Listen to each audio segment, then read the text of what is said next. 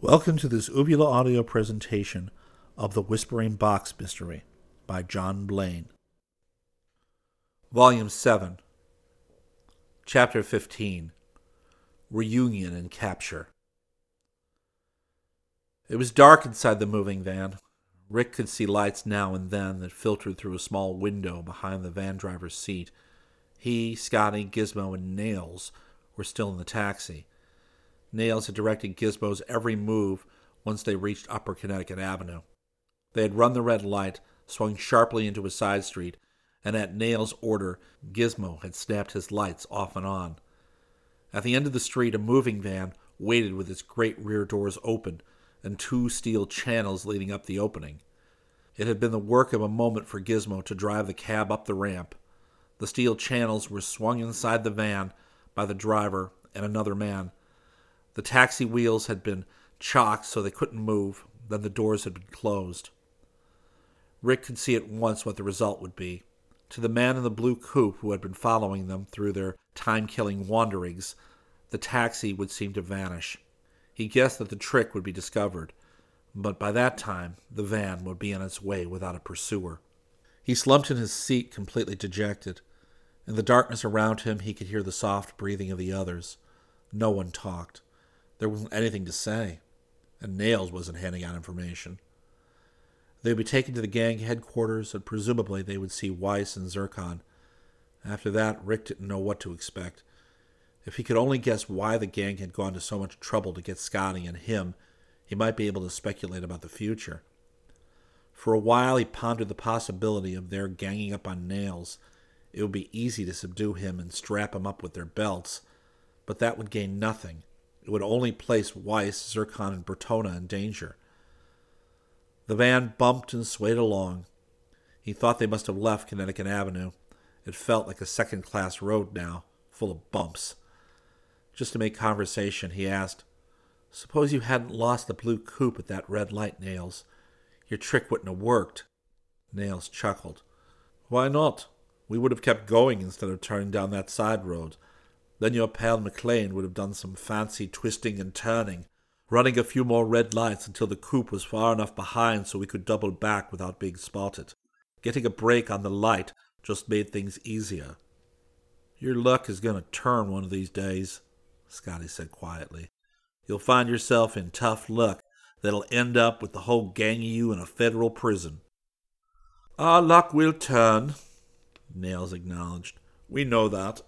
But before it does, we'll make a final cleaning and shove off, and you boys are going to help." "Not on your life," Rick protested. "You'll get no help from us." "We've got it. Just keeping you out of sight for a while will be all the help we need. Now, stow the gab." Rick fell silent, thinking over what Nails had just said. It was interesting to know they were planning one final job. Where would it be directed? He stirred restlessly. Somehow they would have to get free to warn Steve Ames and the others. But they couldn't make a move until they were sure Weiss and Zircon wouldn't be placed in danger by any sudden act. There were no more lights coming through the small window in front of the van. Rick guessed that they were on a sparsely traveled road, one without street lamps. The van swerved and they bumped along for perhaps 10 minutes. Then it swerved again in a half circle and stopped.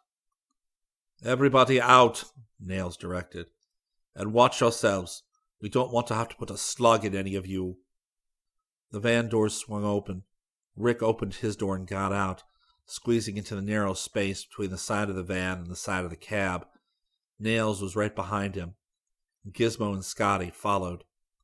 Through the now open rear of the van, Rick saw flashlights. In the reflected glare, he could make out trees. "Jump down," a voice directed. Rick obeyed and saw the glint of a flashlight on a shotgun barrel. He swallowed. Scotty and Gizmo leapt to the ground beside him. "This way," Nails directed. He led them around the front of the van to where a darkened house sat in the woods. It was a big Victorian mansion, shabby and neglected. Once it had been the home of persons of wealth. A wrought iron fence sagged with rust and age, and a once beautiful lawn was grown over with weeds and tall grass. They followed Nails up broken steps to the front porch. He swung the door open and took them into a musty hall. Inside, behind hanging curtains, Rick saw the flicker of lights. A man came out of one of the rooms carrying a kerosene lamp. "It's all okay," Nails said. "No trouble."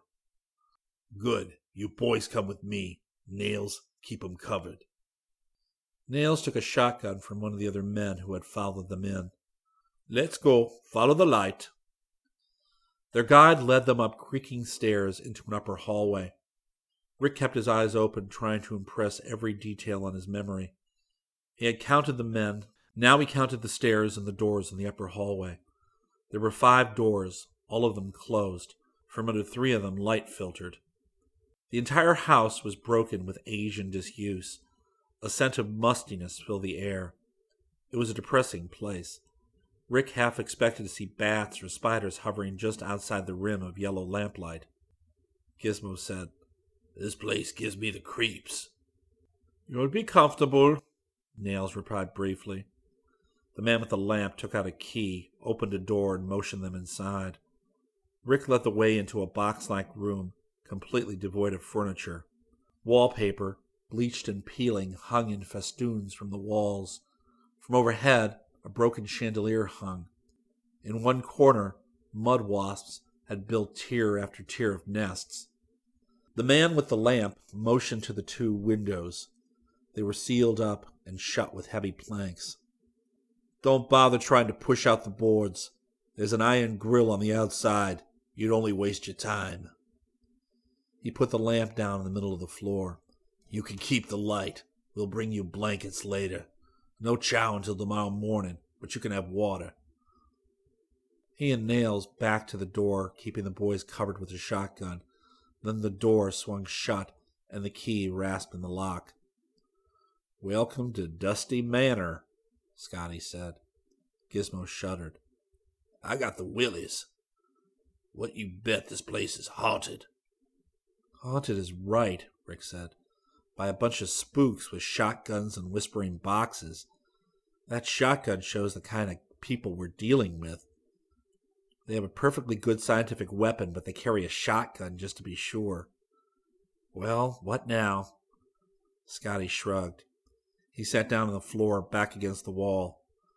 "Nothing. What I want to know is where are Weiss and Zircon?" "In the house here somewhere," Rick said. He examined the room again. In addition to the door through which they had come, there was a door that evidently connected with another room. He went over and tried the knob. It turned, but the door didn't open. He pushed, and the door rattled. A voice spoke faintly from beyond the door. "Who is it?" Rick froze. The querulous voice belonged to Julius Weiss. "Professor," Scotty called. "Is that you?" For an instant there was shocked silence. Then Hobart Zircon's distinctive bellow shook the walls. "Scotty, was that your voice? Rick, are you in there?" Then they were all shouting at once. "Are you all right, Professor Zircon? Professor Weiss, are you okay?" "Rick, Scotty, how did you get here?" The door to the hall swung open. Nails came in and held a small black box that looked like a box camera, except for the small affair on its front. To Rick, it looked like a tiny tin horn. Evidently, Nails had more confidence in the box than he did his friend. "Knock off the noise or I'll blast you," Nails warned. Rick reminded him. "You said we could see the professors." Nails considered. "All right," he said finally. "I guess that won't do any harm." He called to somebody in the hall. "Joe, do you have the key to the connecting door?" The man who carried the lamp came in. He selected a key from a ring. Are you sure the boss won't object? Maybe you better check with him. It's okay, Nails said. Open it. He tapped the whispering box. Talk to your pals all you want, but keep your voices down and don't try anything. Remember, it's just as easy to blast you with this thing as not. We'll be quiet, Rick promised. The key turned in the lock, and the door swung open.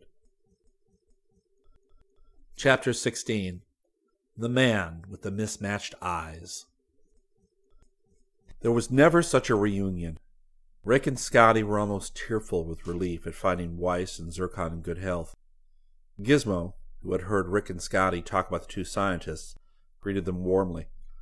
The two professors, aside from their delight at seeing the boys, were burning with curiosity about what had been happening in the outside world. It was several minutes before they quieted down enough so that their conversation made sense. Suppose we start with what happened to you, Rick suggested. Why did you get off the train at Baltimore? And what happened? Zircon grimaced. I'm still embarrassed at how easily we were fooled. I was asleep in the lower berth, and Julius was in the upper. While we were still an hour away from Baltimore, a voice awakened us. It said, "This is Ames. Listen, both of you. Get it the first time because it's urgent." Naturally, we had no reason to think that it wasn't Ames. Sounded like him. It was dark in the Pullman, and we could see only a vague blur through the opening in the curtains. The man said we were in danger, and that we had to leave the train at Baltimore. He said further we should open the vestibule door on the side away from the station, and climb the embankment where we would be met by one of his men. We did as directed, Weiss said. There was a man waiting in a sedan. We got into the back seat, he turned around, and well, you can imagine. The whispering box, Rick said grimly. I think they like to use them. It amuses them, Weiss agreed.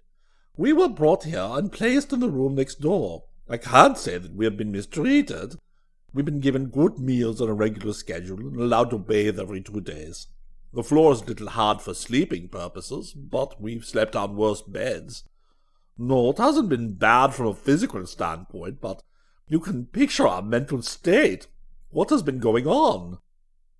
Omit no details, Zircon boomed. We're starved for news. Rick acted as spokesman. He told their story in detail from the time of their arrival in Washington until the connecting door had been opened between their two prisons. Ralph Bertona, Weiss said reflectively. I know his work, but we haven't seen him. Zircon rubbed his chin thoughtfully. One time when our meal was brought, there was an extra plate on the tray. I thought nothing of it then. Maybe it was for a guard.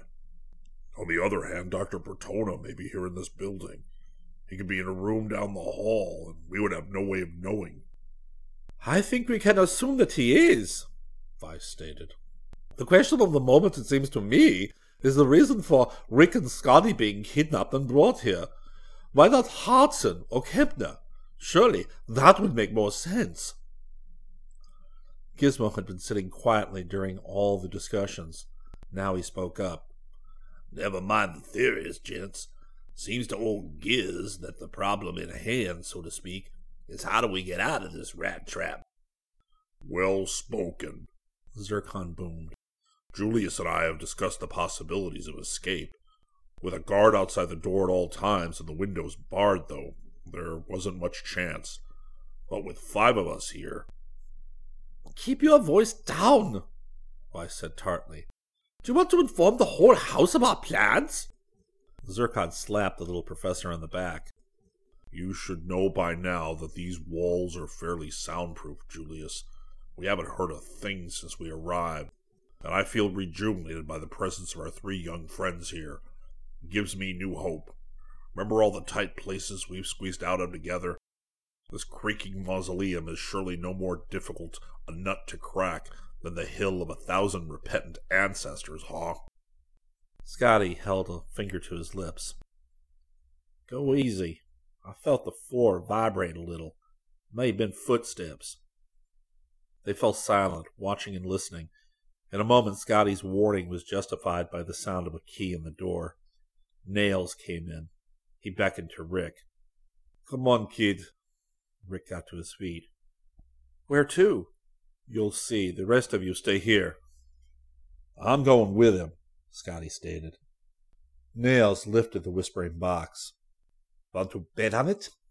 It's okay. I'll be right back, Rick said quickly. He wasn't so sure that was the truth, but he saw no reason to involve his friends in a futile fight. Zircon smiled unpleasantly. Someday, he told Nails, I'm going to find you without that little box. Don't lose any sleep waiting, Nails said. Come on, Brant. Rick went before him down the corridor and the stairs to the first floor. Nails motioned to a closed door. Go in. The knob turned under Rick's hand. He pushed the door open and went into a room lit by a single lamp. At an ancient desk in one corner a man sat, and before him was another whispering box. He was big, past middle age, with smoothly combed gray hair. But the oddest thing about him was that one eye was brown and the other was light blue. Rick recognized him at once, even though he wasn't wearing black glasses. He had been the passenger in the sedan the first day that Nails had tried to get them. "I've seen you before," he blurted. In the car with Nails," the man finished. "Yes, I was afraid your memory might be good. We were a little overconfident that day." He motioned to a rickety chair. "Sit down. I have some questions for you." Rick obeyed. His palms were sweaty, and there was a queer feeling in his midriff. He wasn't sure of what might be coming. "Don't worry, you'll be okay," the man said. "So your friends, provided you don't try anything. I dislike violence and bloodshed. You may have noticed that my men have avoided it to the present. However, if violence becomes necessary, we will use it. We cannot let my personal qualms stand in the way when we are playing for such big stakes." "We won't try anything foolish," Rick said. "That's wise. Now a few questions. How far have your father and Kepner progressed in their quest for a weapon to combat the box?" "Very far," Rick said. "The box is as good as useless right now." The man smiled. "A slight exaggeration, I think. Another question. How much have you heard your elders talk of Dr. Bertona?" Rick considered. An evasive answer wouldn't do much good that he could see, and truthfulness might pave the way for a needed evasion later on. "Not much. Dad doesn't know him at all." "Does Kepner?" There was some reason behind the last quick question. Rick wondered what sort of answer would be the least helpful. "Kepner knows him," he said finally. "How well?" Rick was getting more and more nervous. He had a feeling he might be able to throw his questioner off by the proper answer. But what was the proper answer? He decided on the truth, lacking an indication of the answer he was expected to give. "Not that well. He met him years ago, but he hasn't seen him since." He shot a sudden question of his own. "Why don't you ask Dr. Bertona?" "I have. I just wanted to see how your answers checked." "Why did you have us brought here? We can't help you." "On the contrary, young Mr. Brandt, you've helped me already. Now I suggest you go back to your friends and be content to remain quiet, and I promise in due course you'll all be freed unharmed. I hope that won't be long." "So you're going to make one more try?" The mismatched eyes narrowed. "I should be angry at your attempt to pry, but I have to admit it's a logical deduction. Yes, we're going to try again in a few days, and we'll be successful. After that, your yawning people can hunt for us all they like. We'll be out of reach." He motioned to Nails. "Take him back upstairs. Be sure the doors are well secured and guarded. You'd better put the two scientists back in their own room, too. No use giving them a chance to work together." Rick's hopes spiraled downward. Being separated lessened their chances of escape. As he started toward the door, the man at the desk rose. "Have you instructed the men, Nails? I may have to make a fast getaway, and I want them on hand." He walked to the door, picking up his hat from a table. "You and Joe can handle things here, can't you?" "Sure, boss. Everything is fixed." Rick preceded the two men to the front of the house. The boss opened the front door and disclosed a car waiting, the motor already turning over, and a driver in the front seat whom he recognized as the one who had driven the van. Nails waited until his boss had gotten in and the car had driven off. Then he closed the door and turned to Rick. "Okay, kids, back to your room. With any luck, you and your pals will be out of here in a few days." "I hope so," Rick said. He looked down at the whispering box, held in Nail's hand. The cone of the nozzle was pointing right at him. He turned and went up the stairs. Toward the top, he hesitated. His friends were singing in the upstairs room. He could hear even through the closed door. They must be bellowing at the top of their lungs. Nails pushed him, and he went faster. "Joe!" Nails called to the men on the upper floor. Joe appeared carrying a lamp and a shotgun. "What's the idea of letting them make all that noise?" They ain't making much noise. No one can hear it. There ain't a house for a half-mile." "Never mind that," Nails snapped. "You've got your orders. Keep them quiet." Rick strained to make out the words. It was queer.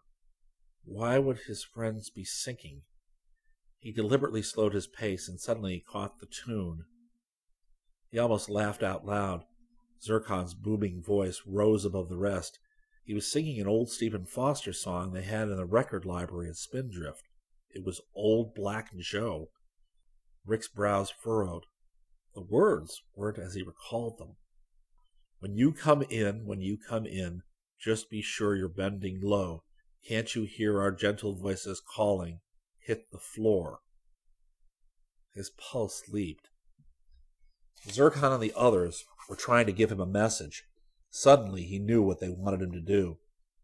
"Get going," Nails said sharply. Rick moved faster. In a moment he faced the door. "They'll knock off that racket or I'll stiffen them," Nails growled. "Open the door, Joe." Joe reached past Rick and inserted the key. He turned it. He had to tuck the shotgun under his arm to do it. He reached for the knob and pushed the door open. Rick dived headlong into the room, and over his head, a tumult broke loose.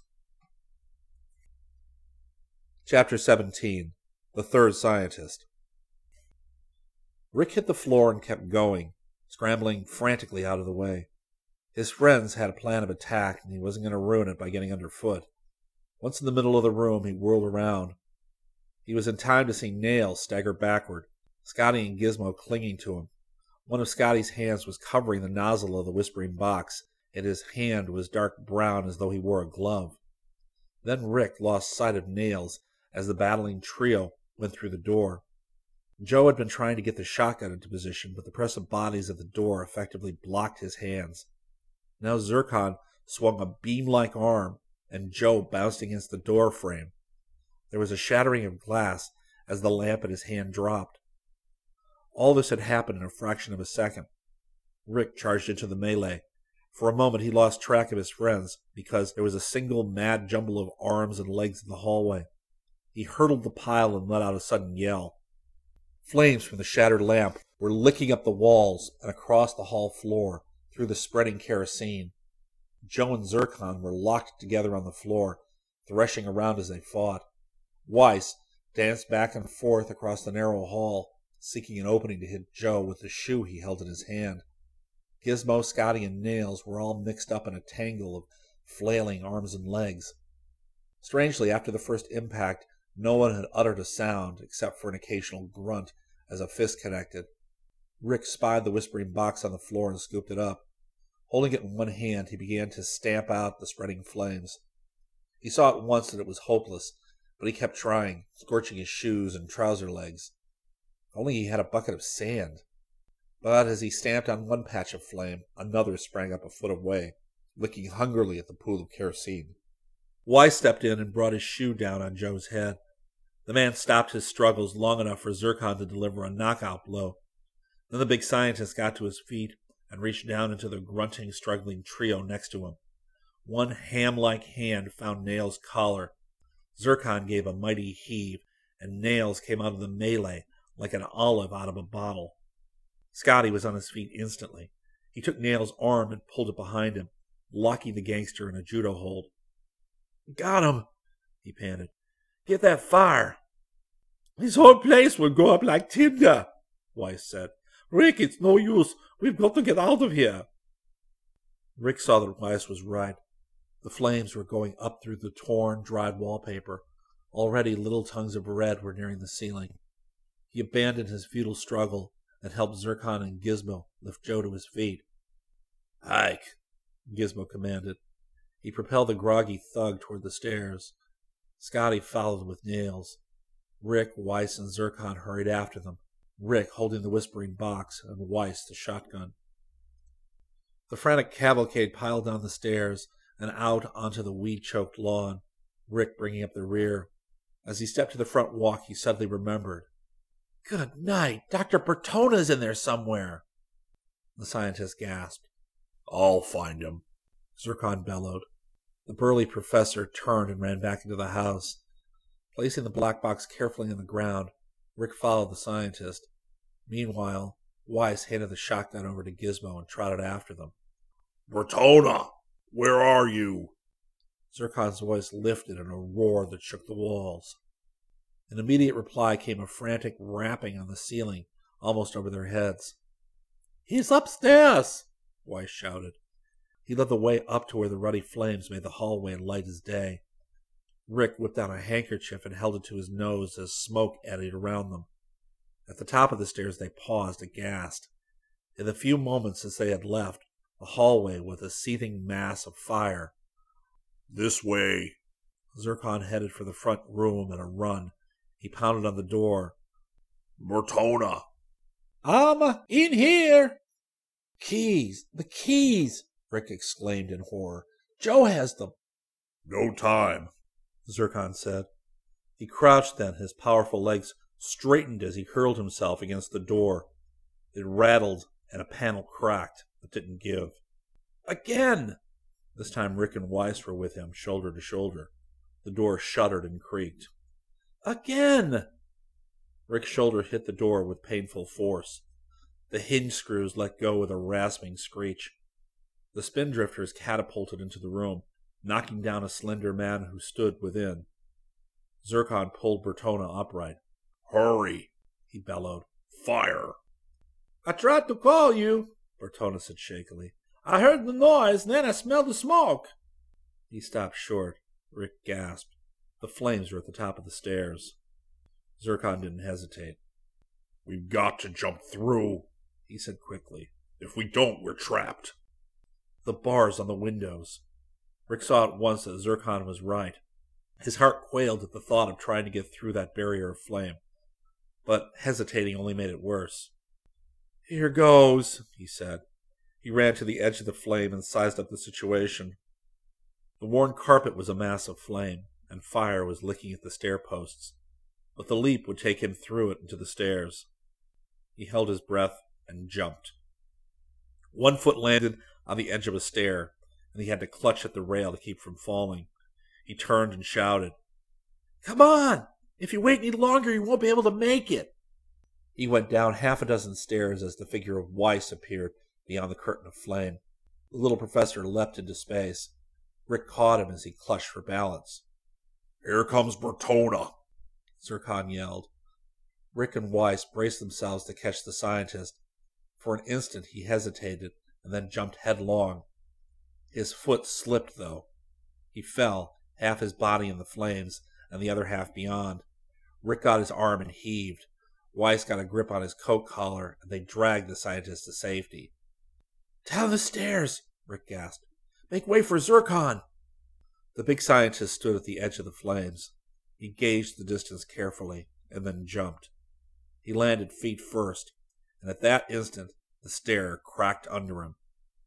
Rick gave a yell of warning as Zircon staggered and fought for balance and then fell forward on the railing.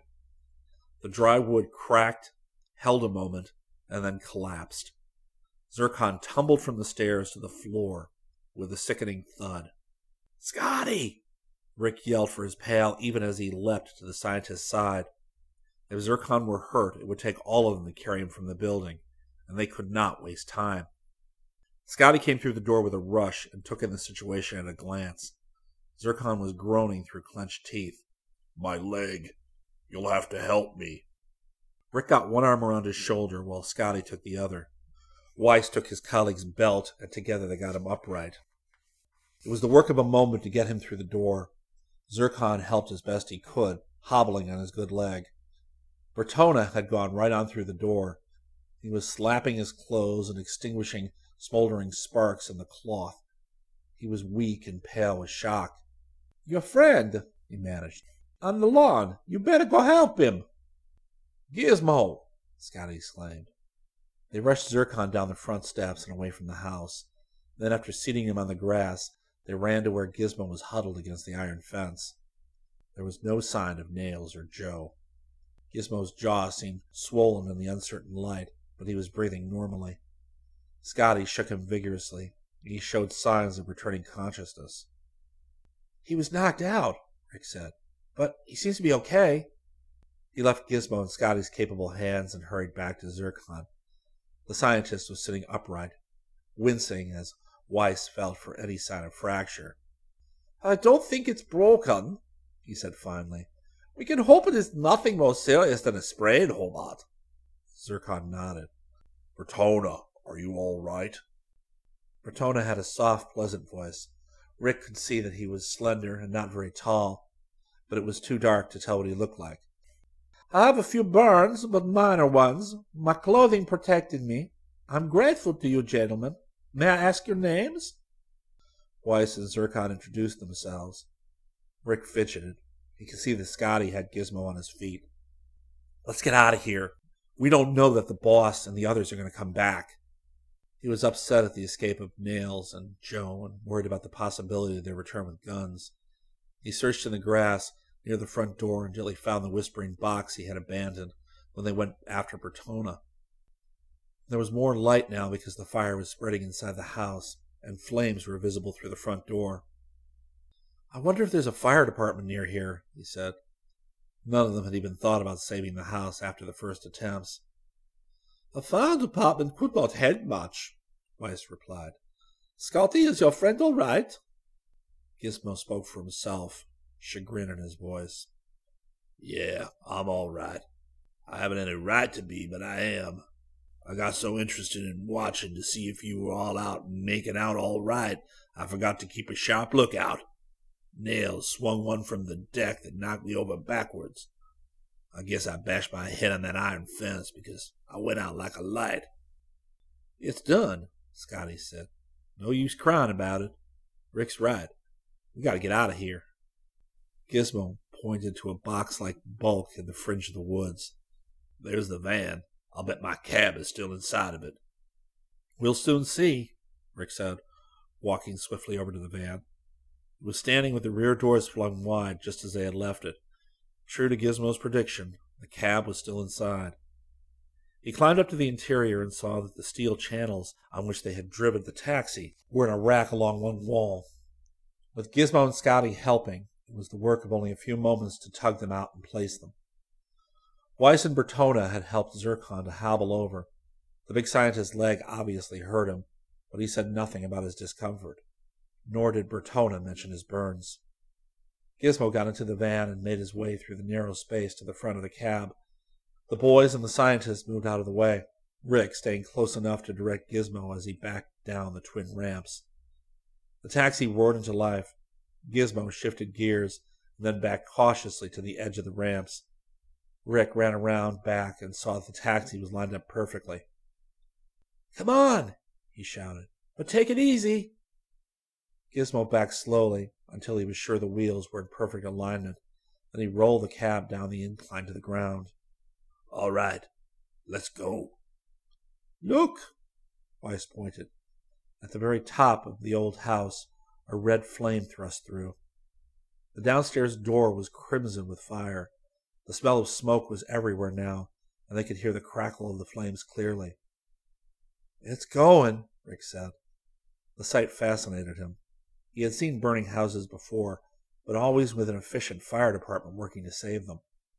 The old mansion was doomed. He realized suddenly that they should have searched the house for clues about the gang. It was way too late now. "We'd better phone the fire department," Zircon said. And I think a phone call to Ames and Hartson will be in order as well. Does anybody have any idea where we are? I think we're in Maryland, Gizmo said. What are we waiting for? Rick opened the taxi door. Bertona got in, followed by Weiss. Rick noticed the little professor was limping. Are you hurt? He asked anxiously. No, confound it. I took off my shoe to rap that Joel person on the head. I dropped it somewhere upstairs. Rick laughed, relieved. He helped Scotty get Zircon into the cab. Then the two younger men unfolded the floor seats and got in. Gizmo put the taxi in gear and circled around. The passengers stared at the house as the cab rolled down the dirt road. It wouldn't help the old place to call a fire department now. The most firemen could do would be to keep the flames from spreading to the woods. Gizmo gave the taxi gas and a shot ahead, bouncing on the rough road. Rick remembered that the worst part of the ride in the van had been at the end. They should reach a hard surface road shortly. Sure enough, in a moment, the taxi reached a crossroads where the dirt road crossed a macadam highway. Gizmo braked to a stop. Which way?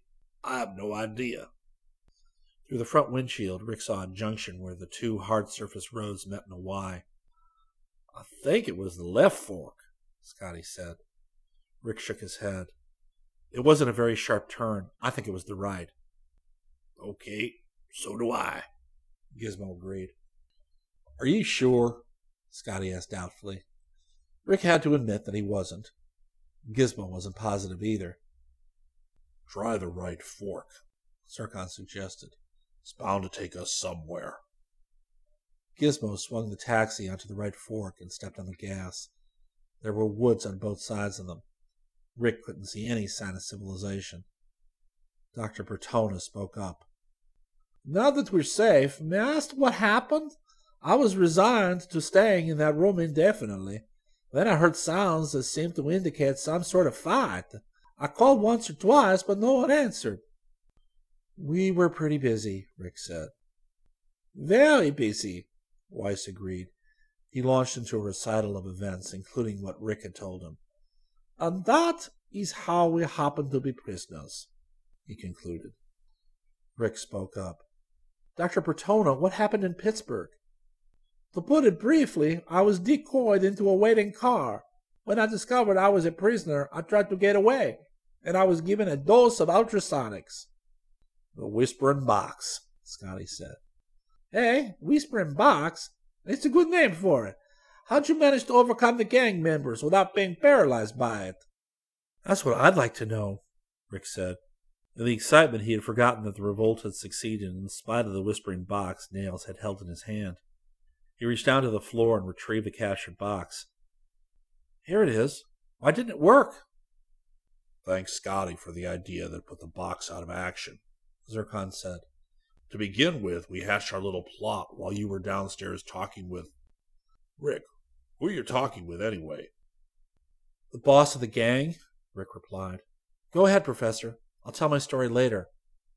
Well, we decided that if a break were to be made, it had to be done before they separated us. We assumed they wouldn't dare leave us together. Scotty proposed a solution for the Whispering Box. He suggested we use the mud wasp nests and make a mud pie and plaster it into the nozzle of the box. That, he thought, would give us time enough to go into action against Nails and Joe. So that was why Scotty's hands had been brown. They'd been covered in mud. We had drinking water in our room. We used enough of it to wet the nests until they had a clay-like consistency. And then you started singing. Rick laughed at the memory. First I thought you'd all gone crazy, until I got a sense of the song. When Joe opened the door, I went in head first. Scotty reached over you and plastered his handful of mud right into the box, Weiss said. It wouldn't have worked, Scotty said. The pressure in the box would have blown the mud right out again. Weiss and Zircon chuckled. We realized that, Zircon boomed.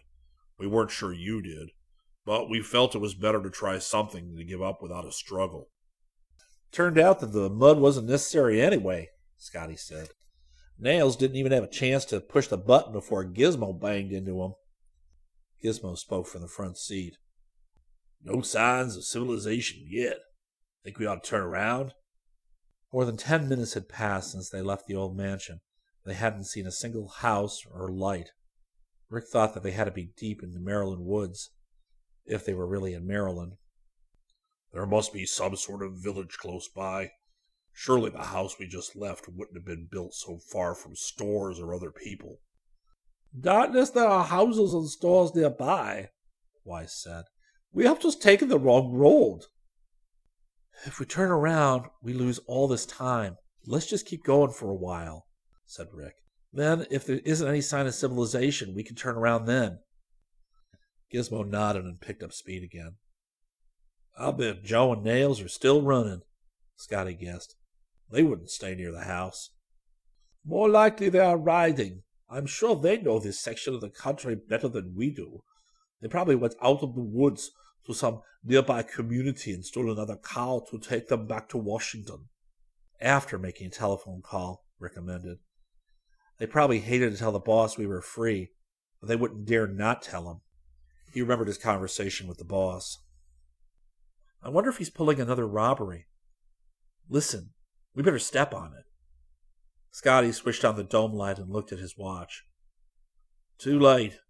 If he went out to steal another secret, he has plenty of time to get back to the city.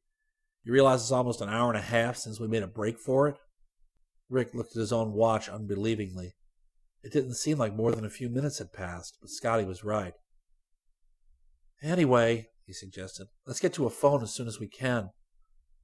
Lights ahead, Gizmo called. All eyes turned to the front. For up the road, twinkling lights indicated some sort of settlement. In a few moments, they were rolling into the driveway of a service station. Rick jumped out before the cab had stopped rolling. He ran into the station and found the attendant tilted back on a chair, feet up on a desk. He was dozing. Wake up, Rick said. Listen, do you have a phone? The attendant opened his eyes. Nope. Where can we find one? Please, it's urgent. The attendant thought it over. Maybe Lake's Grocery? No, they'd be closed now. Rick asked impatiently. Where are we? There has to be a town near here. This is it. Our phones are connected through Kensington. That's quite a piece back down the road. Are we in Maryland? Sleepy eyes opened wider. Shucks, yeah. Didn't you know? Which way is Washington? The attendant looked out at the taxi. Back the way you done come. That driver must be a green hand. Never knew a taxi driver before, didn't know where he was going. Rick was almost dancing with impatience. He had a sense of urgency that was growing by the minute. They had to find a phone. If Steve were warned, he might be able to catch the boss. Where's the nearest place we could be sure of finding a phone? Kensington Fire Station. Back the way you done come. Turn into the other fork and keep going. You can't miss it. Thanks. Could you give us some gas in a big hurry? Rick tossed a $5 bill to the attendant. Before the man had time to screw the tank cap back on, Rick jumped into the cab and instructed Gizmo. Scotty was right. Turn around, go back, take the other fork. Step on it, Giz. The taxi whirled around, tossing them into a corner. Gizmo straightened out and gave the cab the gas. The minutes ticked past as the woods flew by on either side. Rick fidgeted, his eyes glued to the highway. The successful break for freedom had taken their minds from the importance of getting in touch with their friends. If only they'd been able to call at once, they might have been able to warn Steve that the boss was on the loose. Gizmo had the throttle to the floor. The speedometer crept up to 60 and passed. Ahead, the road was deserted. Rick remembered that they hadn't seen another car. That should have been warning enough that they were on the wrong road. The fork of the road approached, and Gizmo slewed the cab into the turn without slowing. A few hundred yards ahead, they whizzed past a gas station. Closed for the night. Rick thought he could see lights far ahead. As the distance closed, he was sure of it. What fools they had been. The nearest settlement had only been a few minutes' drive away. The taxi whirled off of the country macadam road and onto a concrete highway, and in a moment they sped past dark houses. The lights were closer now. Before they realized they were so close, Gizmo was braking to a stop in front of a red brick firehouse. This had to be the Kensington fire station. Yes, the sign over the door said it was. Rick jumped out, Scotty and the others behind him. A fireman came to meet them, his eyes curious at their evident haste. "Do you have a telephone?" Rick asked. "Sure, right inside. What is it?" "We must notify the police," Dr. Bertona said. "Something terrible has happened." Rick looked at him, and for the first time he saw the scientist in clear light, and a shiver ran through him as answers to some of their most puzzling questions clicked into place and showed a definite, incredible scheme, for Dr. Rolf Bertona had mismatched eyes. He ran for the phone, the fireman beside him. "Just dial," the fireman said. "We're on the Washington Exchange. What happened? Anything to do with the fire? The engines are all over there now." "Tell you later," Rick shot back. He lifted the receiver and dialed the number to the lab. On the second ring, Dr. Kempner's voice replied. "Dr. Kempner's office? This is Rick. Has Dr. Bertona been there?" he said swiftly. Kempner's surprise was in his voice. "Why, yes, Rick. How did you know? Where have you been?" "Is he still there?" Rick persisted. "No, he came in about 40 minutes ago. Then about 10 minutes ago he left. I don't know where he went." Rick groaned. "Call Steve Ames and tell him we're coming right away, and we have Weiss, Zircon, and the real Dr. Bertona with us." "What?" "It's true," Rick said. "We have the real Dr. Bertona.